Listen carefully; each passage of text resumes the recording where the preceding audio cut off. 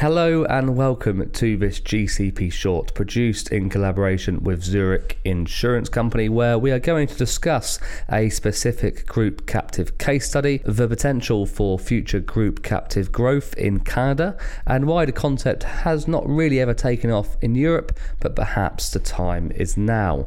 So joining me for the next 20 minutes are Grant Mitchell from Canadian Transport and Haulage business Westcan Bulk, and also chairman of the board of directors at Fleet Resolutions Insurance Limited, Linda De Souza, vice president of automobile and transportation at Zurich Canada, Jean-Pierre Paquet, senior vice president of the alternative risk transfer practice at Zurich Canada, and Joshua Niaberry, who is head of captive fronting for Europe and also supports the fronting managers in Asia Pacific and Latin America regions. Our team of speakers will discuss the mechanics of group captives, specifically FR Insurance Limited, as well as trends in Canada and Europe. But Grant begins by telling us about Westcan Bulk and the benefits from being a member of FR.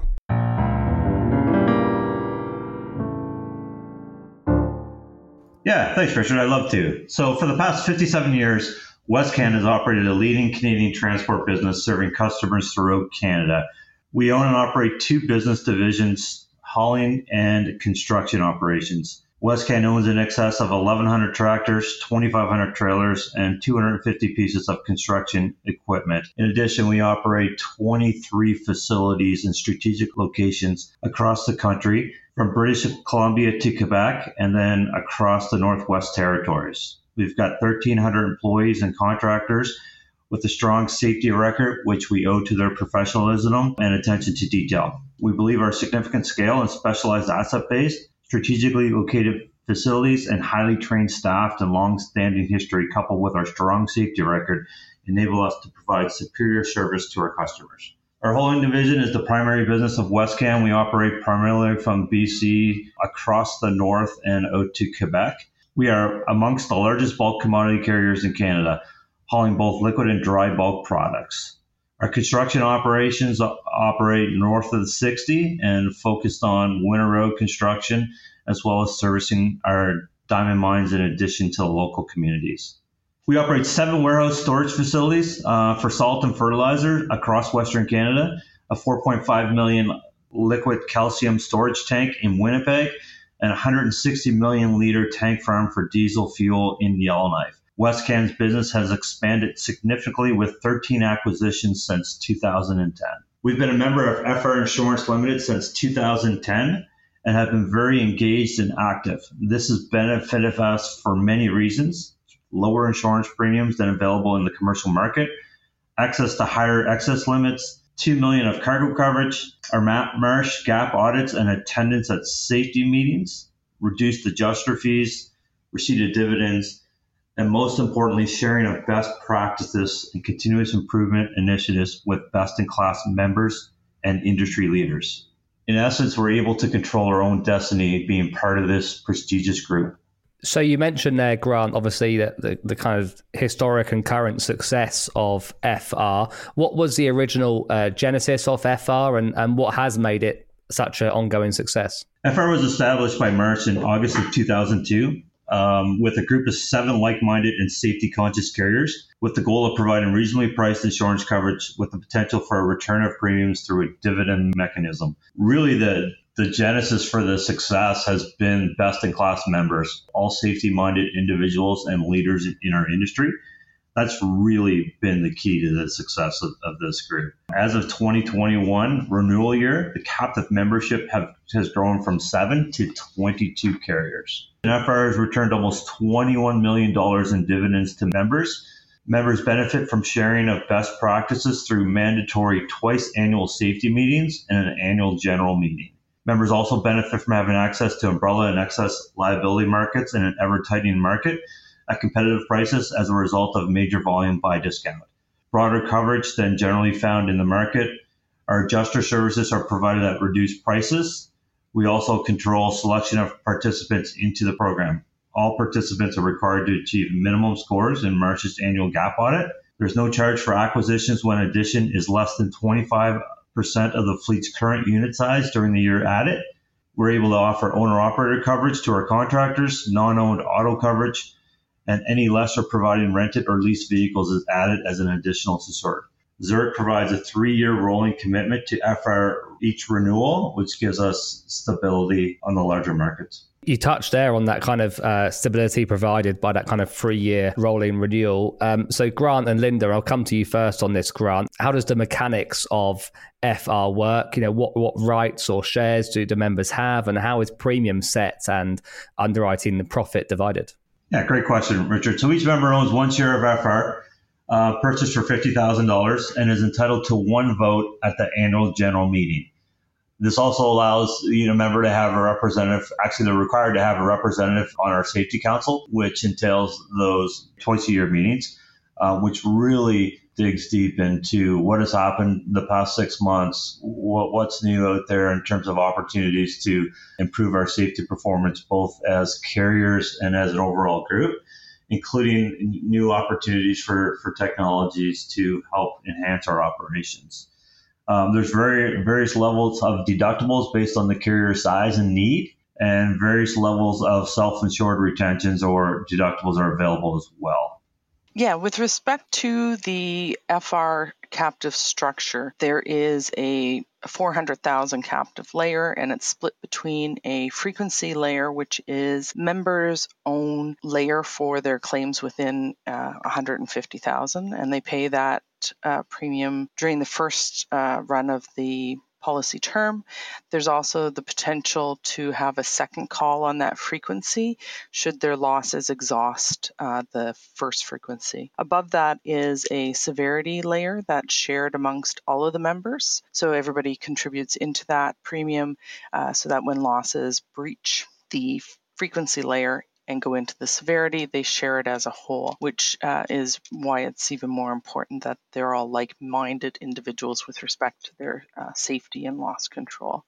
Above the captive layer is a Zurich Risk Transfer, where we provide excess limits up to $5 million. The captive has a protection with respect to the frequency and the severity through a stop loss or an aggregate on those losses. That's reinsured by Zurich. So once the frequency is exhausted and the severity is exhausted, then it comes back to Zurich from the first dollar, and we take care of that through the stop loss. Hey, Richard, I'll just jump back in as well. Dividends. So each captive member has a capital account within FR. Once all claims are settled for a given policy year, if there is a surplus related to that year, a dividend may be declared. Members that have a surplus relating to that policy year receive the following. If a second frequency premium has been paid in any year resulting in issuance of preferred shares, the preferred shares are redeemed, resulting in a return of capital. If a member has no preferred shares or all preferred shares have been redeemed, the dividend is paid to the member in cash. Once a dividend has been declared, even if the dividend has not been paid, it must be recorded in the taxation year declared and included in taxable income. There's also a reserve committee where FR members participate in the reserve committee, whose mandate is to review the outstanding claims, reserves, and to declare dividends for years that are closed or nearly closed. Once a year has passed its anniversary date, reserves can still be impacted by an increase in reserve of a known claim or by an IBNR claim. The committee also provides input into the decision to purchase tail insurance in order to finally close out a year with lingering claims of low value. This committee also makes dividend recommendations for years that are closed or nearly closed. We also have an investment committee. The mandate of the investment committee is to review the investments held as satisfaction of our collateral requirements. Committee members receive the investment advisor reports quarterly for the review. The committee meets with our investment advisors once per year during our annual offshore meeting and makes investment recommendations to the members.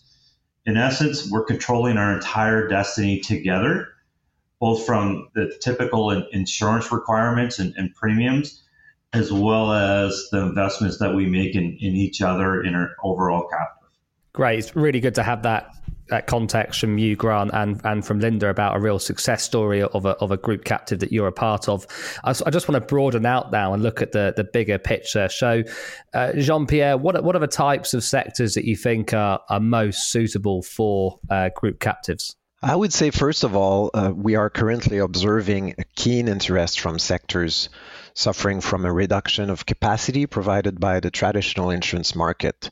Transportation is one of them, but industries with large property exposures like manufacturing, energy, and real estate are other examples. Secondly, sectors with existing grouping like business or industry associations might be predisposed to regroup for insurance purposes, but it requires a sufficient number of mid-sized firms with financial stability within a sector to create a viable long-term group captive. But for any sector or industry, we should keep in mind that insurance brokers are significant players in facilitating the creation and maintenance of group captives. I think FR is a great example of this. Individual brokers specialized in a given industry should have the ability to create connections between companies that have similar insurance needs. The most common version of group captives is the one made up of companies from the same sector, what we call homogeneous group captive. However, it is worth mentioning that some large group captives regroup companies from different industries. And do you think there's potential for more group captive utilization within the Canadian market, Jean-Pierre? Of course. If we only compare the relatively low number of group captives with the very large number of industry associations across Canada, I think the potential becomes obvious. Just with transportation, we count several group captives within the same industry. The growth in their use will depend on the capacity of our industry, the insurance industry, brokers, MGAs, insurers, to explain and promote such solutions. At Zurich, I can tell you we have ambitious growth objectives in terms of captives because it involves the participation of members who want to increase their ownership of risk, which in turn results in better risk profiles. As I said, although group captives are especially useful in times of hard markets for premium savings and access to capacity, they address many other needs in the long term. Group captives, as any other captives, give the ability to offer coverage that is difficult to find, like natural or man-made catastrophic insurance. In the near future, social inflation might as well impact the ability of the insured to find sufficient liability coverage. So in addition to managing insurance market cycles, the other fundamentals behind the creation of a group captive, like prevention, control over claims, risk management incentives, training, and so on, they are there to stay. And by the way, this is not unique to Canada. Yeah, not unique to Canada, as you say. And we know that the group captive concept has been particularly well adopted by the American market, huge numbers of group captive participants in the USA. But one area that I've had several conversations with over many, many years is why we've never really seen the group captive model take off in Europe or really be adopted. Josh, why do you think that has historically been the case, and what have been the challenges or obstacles that need to be overcome? Right, thanks, Richard. The group captive concept doesn't seem to be readily transferable to Europe, and sometimes it is honestly difficult to put a finger on what makes the group captives a seldom chosen solution in Europe. One then has to look outside of Europe, in particular North America. Here we're thinking about the US and Canada, where the group captive model is very successful, in order to deduce what might be the reason for the less frequent use of the group captives in Europe. In no particular order of importance, if I may go through some four main reasons that we've observed. The first and foremost, which actually Grant and Jean-Pierre have alluded to, is education and awareness and the influence of the captive consultants. One observation we have made in the market is that awareness of, advocacy for, and education about group captives is crucial to their formation, successful implementation, and the long-term growth, both of the individual group captive and the industry as a whole. Now, the consultants are integral in the formation and the growth of the captives, and sometimes actually they conceptualize the idea, which they then sell to potential participants. As well as, the consultants, they support the members in risk control, overseeing the various functions performed by service providers, and advising the captives board. Being part of a group captive, of course, is accepting that you can join forces with market competitors as partners in risk management. And that requires convincing and support along the journey, as well as certain readiness to accept limitations in your level of control of the captive, which is often quite high for a single parent captive. Now, that is the role the consultants play. And compared to the US, there are not many of these captive consultants in Europe. While Europe's captive industry is much smaller than North America, there seems to be not enough business to make it worthwhile for these consultants to set up shop and develop that business here in Europe. The second reason that we've observed in the market is that in Europe, the captives face steep competition from the traditional insurers. I'll give you an example. We learned that from a certain transport and logistics association, one of the largest European insurers provided the association's special rates that made it unattractive to justify forming a group captive for its members, with the required capital commitment and the attendant obligations around the ongoing management of their captive. As Grant mentioned, they have to be in board meetings every year. They have to be part of these committees. So it's quite an investment, which some of them don't find they can get into that immediately.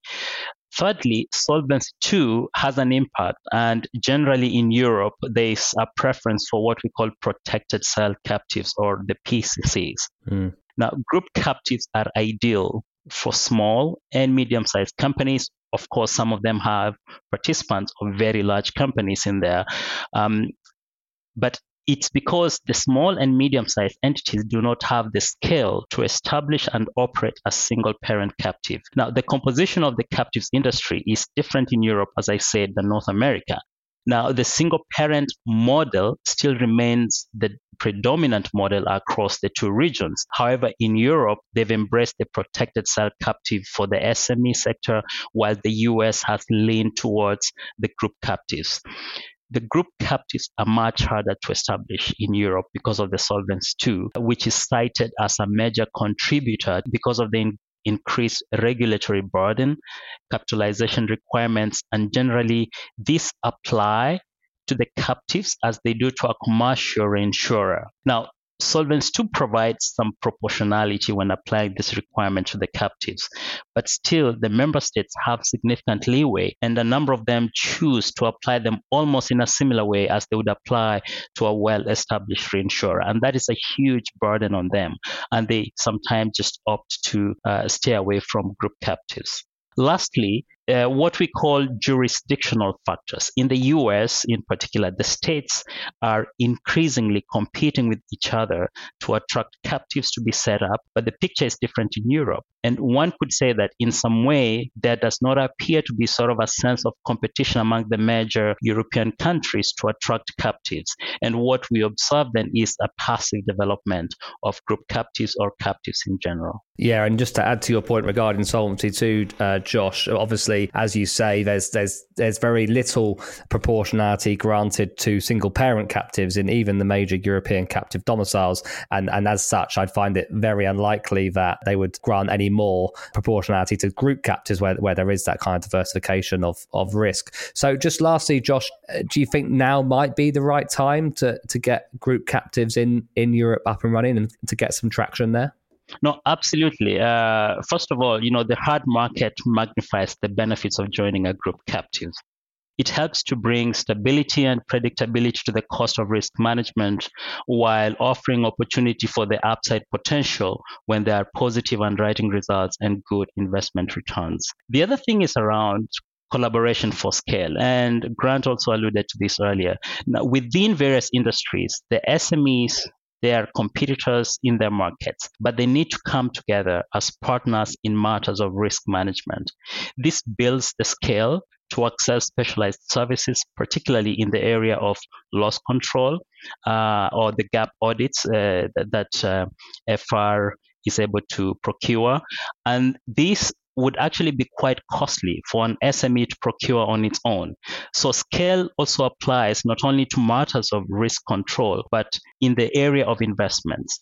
for better investment returns, we know that actually some group captives have come together and actually established hedge funds that manage up to billions of investments. And as a result, they drive better returns due to scale as opposed to just trying to be a small single parent captive. There's also the point around difficult to insure or emerging risks. When SMEs are faced with certain risks which are considered to be new or emerging, they often face two things: capacity constraints and more exclusions due to lack of information and data about these risks. Now, being part of a group captive, you bring in more members who are able to provide the fronting insurers enough data to adequately evaluate the risk, determine the price, and provide the appropriate terms and conditions. Addressing the same risk individually would be more costly, and it will usually come with restrictive terms and conditions. And that is a good reason why companies should come together and form group captives, especially here in Europe. Lastly, if you look around the risk management landscape, there has been an evolution of the strategies or the tools available to control risk within companies. Now, this is a huge investment. If you ask any of the companies that have to go through this, now you need to be rewarded for the improved risk profile. Being part of a group captive serves to actually reward you for improved risk profile. And this is because of the upside potential from good underwriting results and participation in dividend return, as we saw with the case for FR. Well, thank you to Grant, Linda, Jean-Pierre and Joshua for a very informative 20 minutes or so. If you would like further information on our guests or Zurich's captive services, then please do visit the globalcaptivepodcast.com website and explore the guests and friend of the podcast pages. In the meantime, stay safe, stay well, and see you next time, captives.